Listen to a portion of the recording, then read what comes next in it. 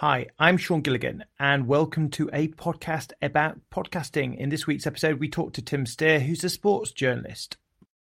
Hi, Tim. Tell me how you got into sports journalism at the BBC. It's called the Kick-Off Reporter Scheme. It's still in place now, but it was the first year when I applied, and I got an 8-week placement at Radio Leeds. Do tell me about your career journey. After completing my master's degree, I applied for a work placement scheme at the BBC, which was all to do with sports reporting. It's all freelance work. I'm not contracted in any way. I've not had a staff contract anywhere. I've been completely freelance since I've left uni. So if you look at your broadcast journalism career thus far, what stands out? As far as things that stand out in my broadcast career, it would have to be commentating on Bradford City in the League One playoff final at Wembley. It's never easy, particularly when Bradford lost that day, but the chance to commentate on a football match at Wembley Stadium, I think, is most people's dream. What sort of microphones do you recommend for recording podcasts? For recording microphones for podcast, I always recommend, in terms of any home recording, using a cardioid mic. They get you better quality, better broadcast quality as well. If you have a pop shield as well in front of it, that helps with the plosives. The microphone I have came with the Focusrite Solo 2i2 pack, but it's a CM25 Mark II, I believe it's called. As with any, there's plenty of good brands, naff brands as well. The Blue Yeti seems to be one that's quite popular and used a lot. If you were giving advice to youngsters wanting to get into radio or podcasting, what would you advise them to do? I think my advice to anybody getting into broadcasting, but in podcasting in particular, is know exactly what you want to do.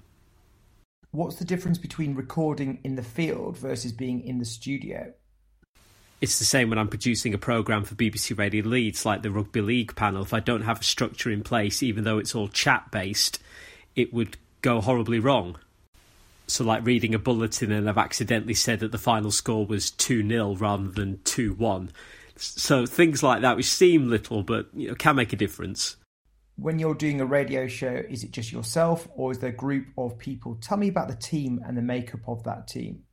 What does a typical day working for BBC Sport look like? I don't think there is such a thing as a typical day working for BBC Sport. A lot depends on where I am. If I'm at Radio Leeds, then it might involve doing some press conferences for like maybe Bradford City or Huddersfield Town or maybe Leeds United if they have a pre-match press conference, or it can be reading bulletins. So reading and preparing the sport bulletins for the day, for the drive time programme maybe. If it's for 5 Live and I'm on shift, for something like a football commentary or rugby league commentary, again, you need to do at least 1 to 2 hours preparation for that. Making sure I've got the right talking points, the right information, knowing who my guests are going to be and preparing myself for that as well. Before a radio show or a commentary, how much preparation do you have to do? Tell us more about that. Before a radio show, it depends on what the sports show is, but in terms of preparations for it, like for the Rugby League panel where it's an hour-based chat show, where I have 2 to 3 panellists and we're all talking about the latest Rugby League news and results, that will usually take me about 3 or 4 hours to prep. Then I tend to be doing late bulletins, so I'm producing editing audio for the next morning, but then also for my bulletins that night.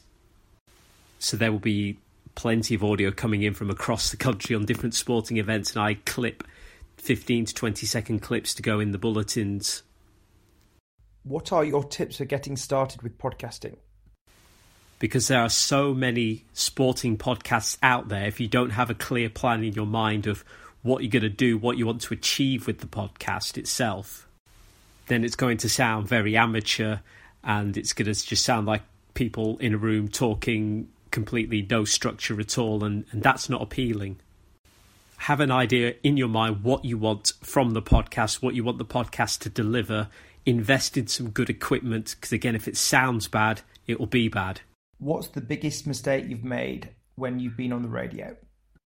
I've made a few mistakes, nothing really bad, no swearing or anything like that, but I have on occasions got like score lines wrong. Do you think podcasting will eventually take over radio, and what are your thoughts? In this day and age, it's so easy to make podcasts and to produce podcasts as well, that give it a go. Absolutely give it a try. You never know what might happen at the end of it. Tim, which BBC presenters or sports journalists do you look up to as role models? In terms of sports journalists at the BBC or presenters, I look up to Mark Chapman. I think he's incredible that he can turn his mind and his abilities to any sport. Whether he's talking about football, he can move on to rugby union, rugby league, cricket, golf. He just makes it seem absolutely effortless. That's something that I think I would very much aspire to do, to be able to be that fluent, to be that knowledgeable and switch between sports so easily. How do you manage the editorial controls of the BBC and the need for impartiality? Being impartial, that's one of the things when it comes to doing football commentaries, you are allowed to be a little bit less impartial because you're cheering on the West Yorkshire team. As for managing editorial controls and being impartial, again, it's just being absolutely sure that what you're reporting, to your knowledge, is absolutely correct. Double sourcing, at least needing two sources to confirm a story if that's the case, but then also just making sure what you're writing is accurate. Getting information like previous results, star players, stats, information, league tables, any sort of info you can find. That would literally be there as a backup, as something to fall on if you need it, but also in those key moments in matches, it's always useful to have those stats. For example, if you know that this win for said team would take them up to third in the table or something like that. Little things like that are useful.